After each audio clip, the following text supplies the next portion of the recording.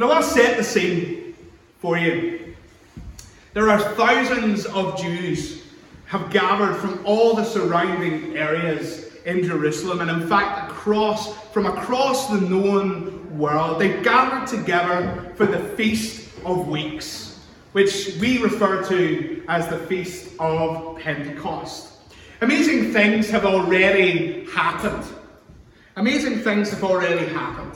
The disciples had already seen Jesus risen from the dead, and they'd watched him as he was taken in the air to be with God. This had only happened 10 days earlier. And God, through Christ, through Jesus, had given them the promise that they were to go and to wait in Jerusalem. Go and wait in Jerusalem for the promised Holy Spirit. I will not leave you as orphans. I will give you a helper. I will give you a guide, a confidant, a friend. And the Holy Spirit, 10 days afterwards, as they were gathered together in an upper room of a house, as they were gathered together, this Holy Spirit fell, displayed as tongues of fire and a rushing wind, just as Jesus had promised. The one for whom they had been waiting 10 days had finally arrived, and they could not be more excited. They could not probably be more scared than they were in that moment. They could not be more in awe than they were in that moment. And as the tongues of fire fall, as the wind gushes, people rush to see what all the commotion is about. Because if you've heard the wind on a windy day, it's not quiet. You can't see it, but it's loud.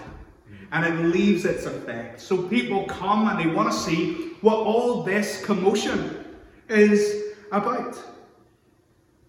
And when they arrive, they are met with the reality that they are hearing the good news of the gospel, the good news about Jesus in their own language, in their own tongue. People had gathered from all the known world.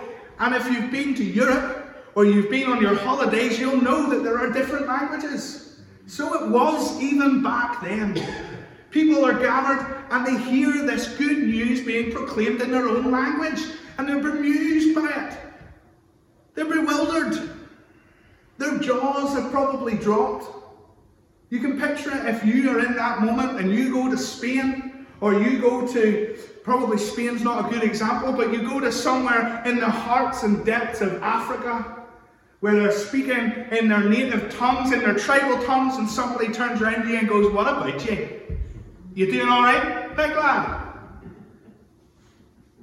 They heard the gospel in their own language, and they are bewildered and bemused by what is happening, because how could this be? Because everybody knew who these men were. People weren't silly. They knew that these had been the men who had followed Jesus. They knew that many of them were just wee fishermen who were uneducated from Galilee.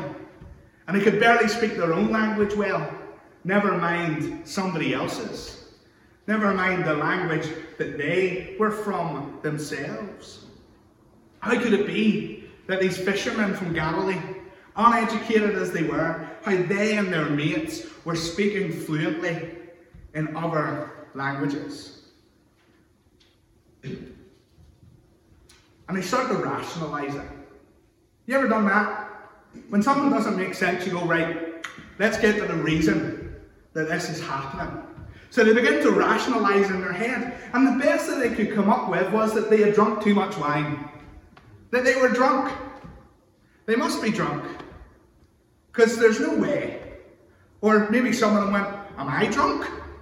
That I can hear them speaking in my language?" So all of these different rationalizations are flying about the place. People are trying to get to the bottom of it. And then steps forward the one who seems to be their leader. One by the name of Peter. And Peter stands and he addresses the crowd. He's full of confidence. He's speaking with authority, and he's speaking with clarity. And he begins to explain to them that actually it's 9 o'clock in the morning. We haven't even had any wine, never mind too much of it. We're not drunk. But in fact, he goes on to explain that what was happening before their very eyes was exactly what had been prophesied by one of the Old Testament prophets hundreds of years before. That what they were seeing happen before their eyes was prophesied by the prophet Joel. The Spirit of God was falling on all flesh. The Spirit of God was falling. Now imagine you're in that crowd. Imagine you're one of these people. You'll have heard stories of these men. You'll have heard all the different things that have happened. And maybe if you know enough, you'll suddenly remember. And the penny will drop, and you'll turn to your mate, you'll turn to your spouse, you'll turn to whoever you're there with, and you'll go, wait, hang on a minute. Hang on a minute. Is this not the same guy who less than 2 months ago denied even knowing Jesus? Is this not the same guy who swore at a little girl by a campfire?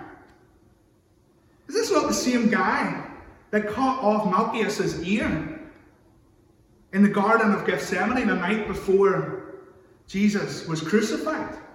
Was this not the same man who abandoned his faith as quickly as he could and jumped back into a fishing boat like he had been doing all of his life before?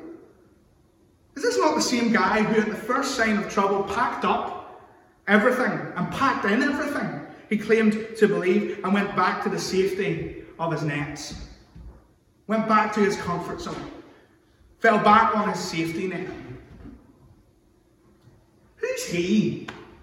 Who's he to stand there and tell me that this is the prophet Joel's words being prophesied?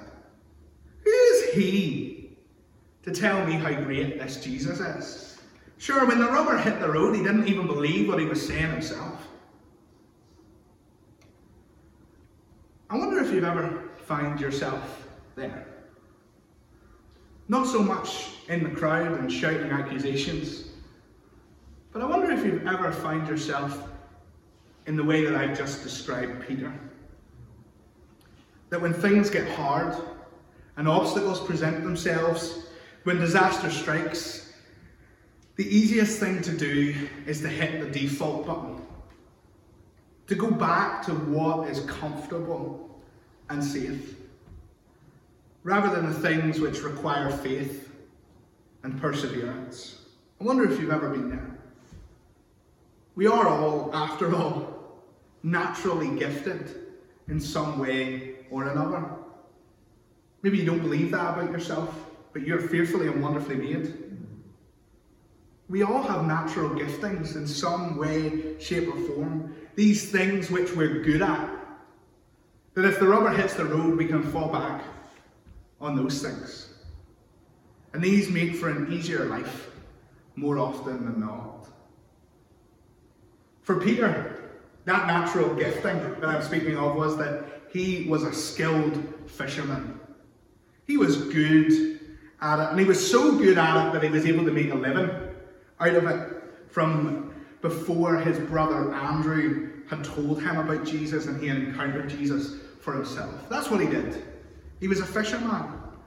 So when disaster struck, when he had to deal with the agony of betraying Jesus and all the self-loathing that probably came along with that, only for it to be followed by the despair of Jesus' death and crucifixion, and then to have the emotional high of Jesus rising from the dead and saying to Mary Magdalene, "Go and get my disciples," and Peter. It's as though something within Peter went, "Do you know what? Right now, that's enough. I'm off." Andrew, who was his brother Andrew, grab the nets. I'm away home. It's very easy for us to sit and talk along to that story. But I think whenever we delve a little deeper and try to see all of this from Peter's perspective, that the reality of our humanity begins to kick in, and it goes, do you know what? I kind of get that. I kind of get that. He's not had it easy. He seems he can't do right for doing wrong. So what's the point? I'm going back and I'm going to start fishing again. I can get that. If I stood here and told you that I didn't get that, I'd be lying to you all. I get that. This emotional roller coaster would have probably got the better of me as well. And probably would have got the better of better men and women than me. And it probably would have got the better of you too. So how on earth do we get from John chapter 21, where Peter goes back to casting his fishing nets, to Acts chapter 2, which Karen has read for us, where he's boldly standing and proclaiming the gospel of Jesus to a massive crowd? How do we get there? The answer is found in what happens to Peter whenever he goes on that fishing trip. And if you have some time later on, go and read John chapter 21. It's a really good read. It's a really encouraging read. But in many ways, it's quite a despairing read as well, until you get to the hope at the end. What happens? How does he go from there to there? How does he go from stuff this, I'm done, I'm out, no way, to Acts chapter 2, where he's standing up and faithfully and boldly proclaiming the gospel of Jesus? The answer is this, that when he's on his fishing trip, Jesus shows up. Jesus shows up. And when Jesus shows up, everything changes. When Jesus shows up, everything changes. I love that in this highly charged emotional moment, Jesus and the 7 disciples here who were fishing that day, that they share breakfast together on a beach. Again, John 21, go and read it. They share breakfast together on a beach, and that tells me a number of things, and one of those things is this: never underestimate the power of sharing a meal together. Never underestimate the power of sharing a meal together. But during this meal, and the days which would follow, Jesus begins to share afresh his plans and purposes with these disciples. Plans which are more than they are capable of achieving in their own strength. After all, that much has already been clear, hasn't it? Because when the rubber hit the road, Peter takes a step back and he says, nah, I'm done. Plans which they are not capable of in their own strength. But the likelihood is, anybody ever told you you can't do anything? Does it make you more determined to do it anyway? Right? It's funny. The minute we're telling the girls not to touch the wires, they're on the floor, and it's almost like they look at you and they go, nah. And they go and they touch the wires anyway. There's this inbuilt defiance in us, isn't there? And it's not always a bad thing. So Jesus tells them his plans and his purposes. He knows that they're not going to be capable of doing it on their own, but he also knows that they're going to try anyway. So Jesus, in his wisdom, he promises the Holy Spirit. He says, there is one who is coming after me, and he will enable you to do even greater things than I have done whilst I'm here on the earth. This Holy Spirit, who, as we said, will be a helper, a confidant, a friend, a guide. Jesus recognizes that they need the work of God in their lives to make possible what would be impossible otherwise. In other words, they are in need of what we call God's sanctifying grace in their lives. But what on earth is sanctifying grace? As we've continued on this journey of grace together, we have considered this compelling invitation that Jesus gives to each one of us to come and see. To come and see, to follow me. And how this will always be preceded by this affirmation and this promise that you will be. If you follow me, you will be. Remember, we looked at Peter and Andrew and how Jesus said to them, follow me and I will make you fishers of men. And how this is always followed by a command to go and to do. We considered together this idea of God's seeking or prevenient grace, where God in his mercy goes before each one of us, paving the way and gently wooing us to himself. We've also looked at this reality which can be ours of saving grace, of salvation, which was bought by the blood of Jesus as he laid down his life on Calvary's cross to pay the debt of sin which separated us from relationship with God. Not only when we die, but in the here and now.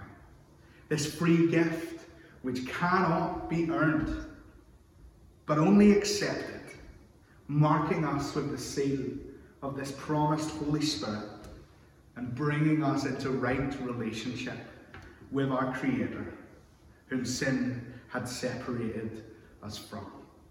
We've looked at these things. But what is sanctifying grace? And how and why is it important? Sanctification or sanctifying grace is the process of becoming more like Jesus.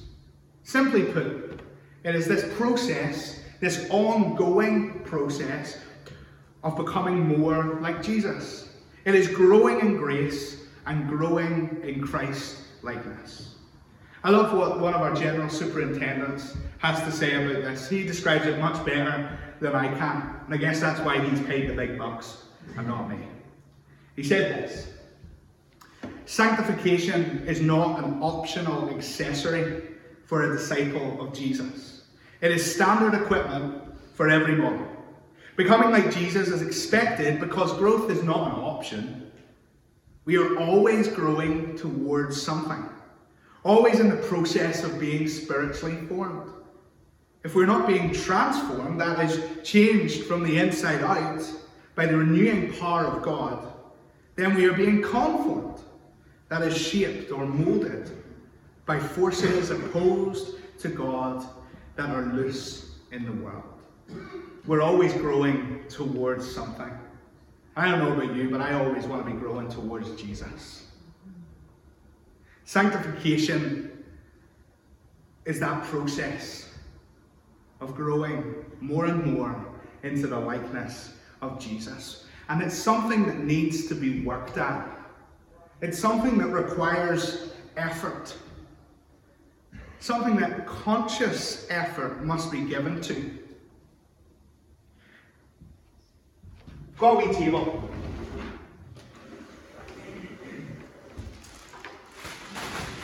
We're in the process of weaning the girls, and what that is helping them move from milk to solid food, right? So if anybody has any children or knows of any children, every child has to go through this process. And the process always starts with milk. They need sustenance. And that can come through breast milk or that can come through formula.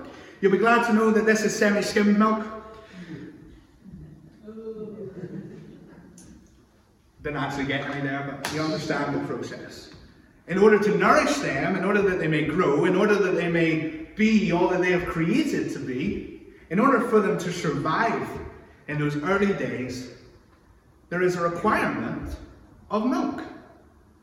And they suggest that milk, be that breast or formula milk, that be used until at least the age of 1.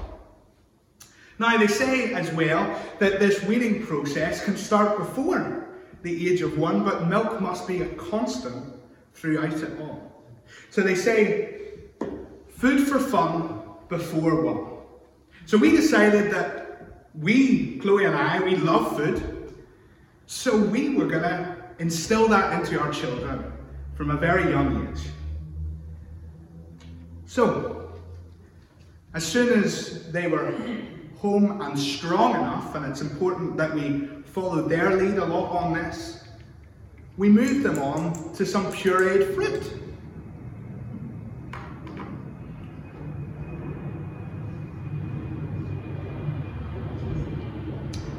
It's actually really nice. We moved them on to some pureed fruit. They still had the milk. It was their basic need.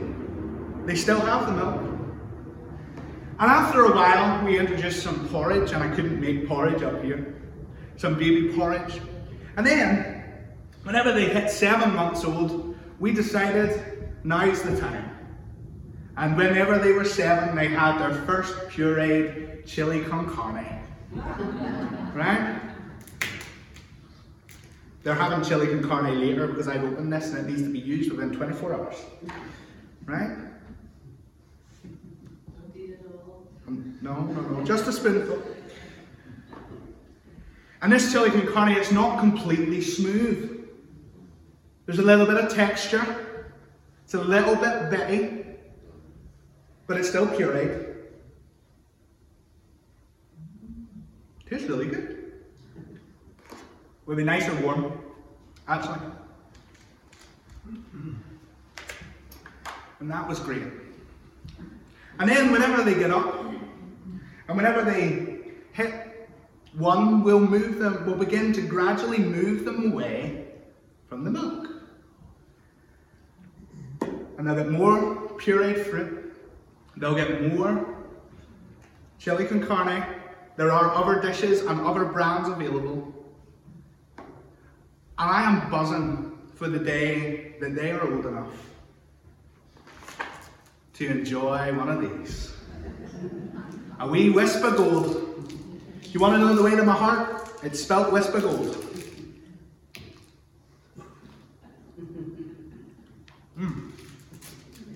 Delightful. It's softer. There's more flavours in there. It's smooth. There's aerated pockets. It's not really crunchy, but it is really delicious. And so the process continues. And once they're comfortable with that,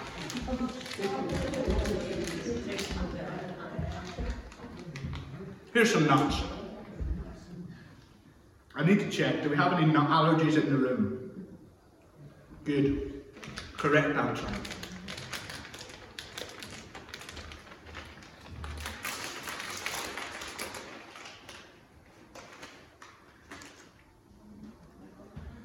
This nut has a hard outer shell. It has a tough texture. It requires lots of teeth. Whenever I was going through some toothache and some dental work, I could not eat my beloved nuts because they get stuck in every nut and cranny. They were hard to eat. And you'll hear here, there's a definite crunch to it.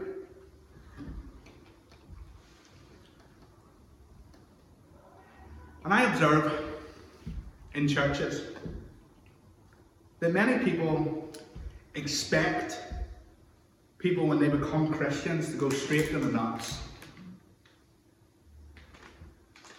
They expect them to behave like they do. They expect them to believe exactly what they believe. And they expect them to do all of the things that they are doing.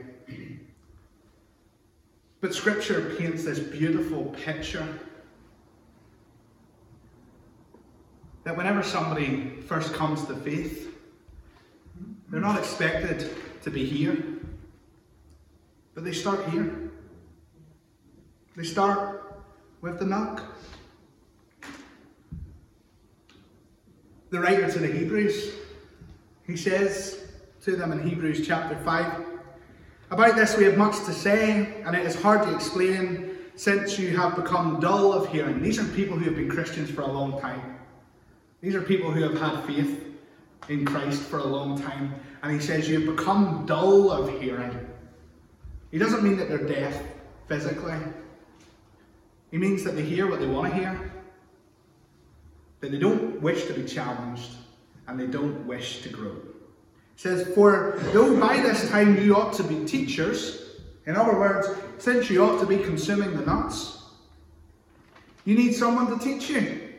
Again, the basic principles of the oracles of God. You need milk, not solid food. You're still stuck on the milk stage when you should be devouring solid food by now. For everyone who lives on milk is unskilled in the world of righteousness, since he is a child. In other words, they're baby Christians. But solid food is for the mature, for those who have their powers of discernment trained by constant practice to distinguish good from evil.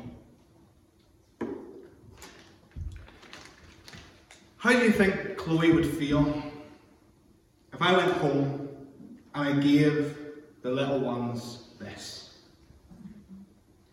She wouldn't be too happy with me, would she? She might even raise her voice. Not that Chloe would do such a thing. She might even raise her voice. How would she feel if I went and gave this breast milk to Audrey? She'd look at me like I had two heads. Audrey would probably look at me like I had two heads too. Because the milk's meant for babies. And the solid food is meant for those who are mature. And so it is with our walk with Jesus.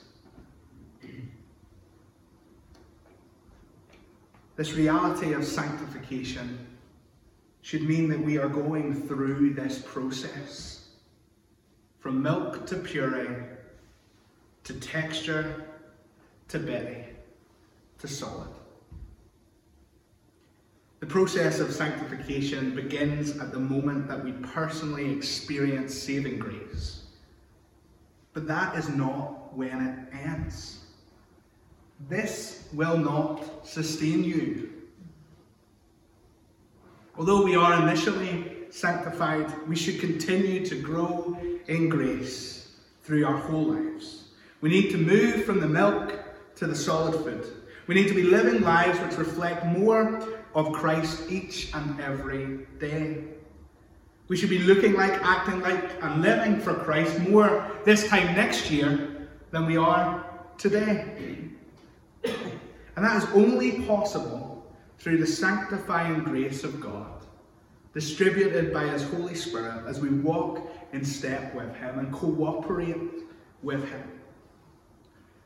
And we train by practice, exercising the means of grace, such as prayer, such as studying the Bible, such as fasting, such as partaking in the communion meal together as we did last week, such as going through the waters of baptism and spending time with other Christians.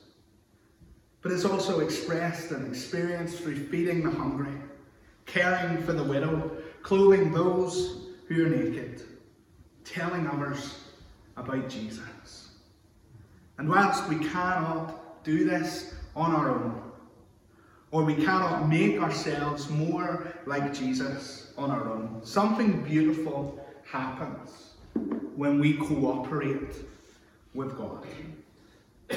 Something beautiful happens. He Himself, the Holy One, makes us holy as we offer ourselves to Him in our entirety. We don't become sinless. We don't become perfect. We'll still make mistakes along the way. But we do come to a point where Jesus is Lord of our lives. And we love the Lord our God with all of our heart, soul, body, and mind. Becoming more and more like Christ in this life. God continues the good work which he started in us until its completion on the day of Christ Jesus. This takes effort. It does. It takes effort. It takes constant denial of our own goods, what we think is good, and surrendering it for what God says is best. Our good for God's best. But it's worth it. It's worth it. And we begin to realize in this life our reason for living. To love God and to glorify him. It takes work. But don't worry. Effort is required, but sanctifying grace is provided. Jesus meets you where you are by the power of his Holy Spirit and refuses to leave you there. So how does Peter move from I'm done, I'm away fishing, to boldly proclaiming? How does he move from there to there? The answer is in God's sanctifying grace, at work in his life, and the giving of himself in entire devotement to the cause of the kingdom of God. So as we bring this message to a close and we move toward a sung worship, what is God asking of you today? What is God asking of us today? What is God asking of you? What mountains are you maybe facing in your life right now? What are you going through right now that makes you want to pack it all in and go back to where you were before you responded to Christ's seeking grace and received the gift of his saving grace? Whatever you're going through, whatever you've been through, Christ was there. Whatever you're experiencing right now, Christ is here. The future that seems unknown and unclear, good news, Christ is already there. And today he gives to you his sanctifying grace, and he promises that he will never leave nor forsake you. So today, why not put a stake in the ground and devote yourself, your life, your ambitions, your hopes, your plans, and say to Jesus, take my life and let it be. Whatever you want it to be. Take every part of me and use me for your glory. Make me into who you created me to be, that I may become more and more like you, and that I may be the person that Christ has called me to be.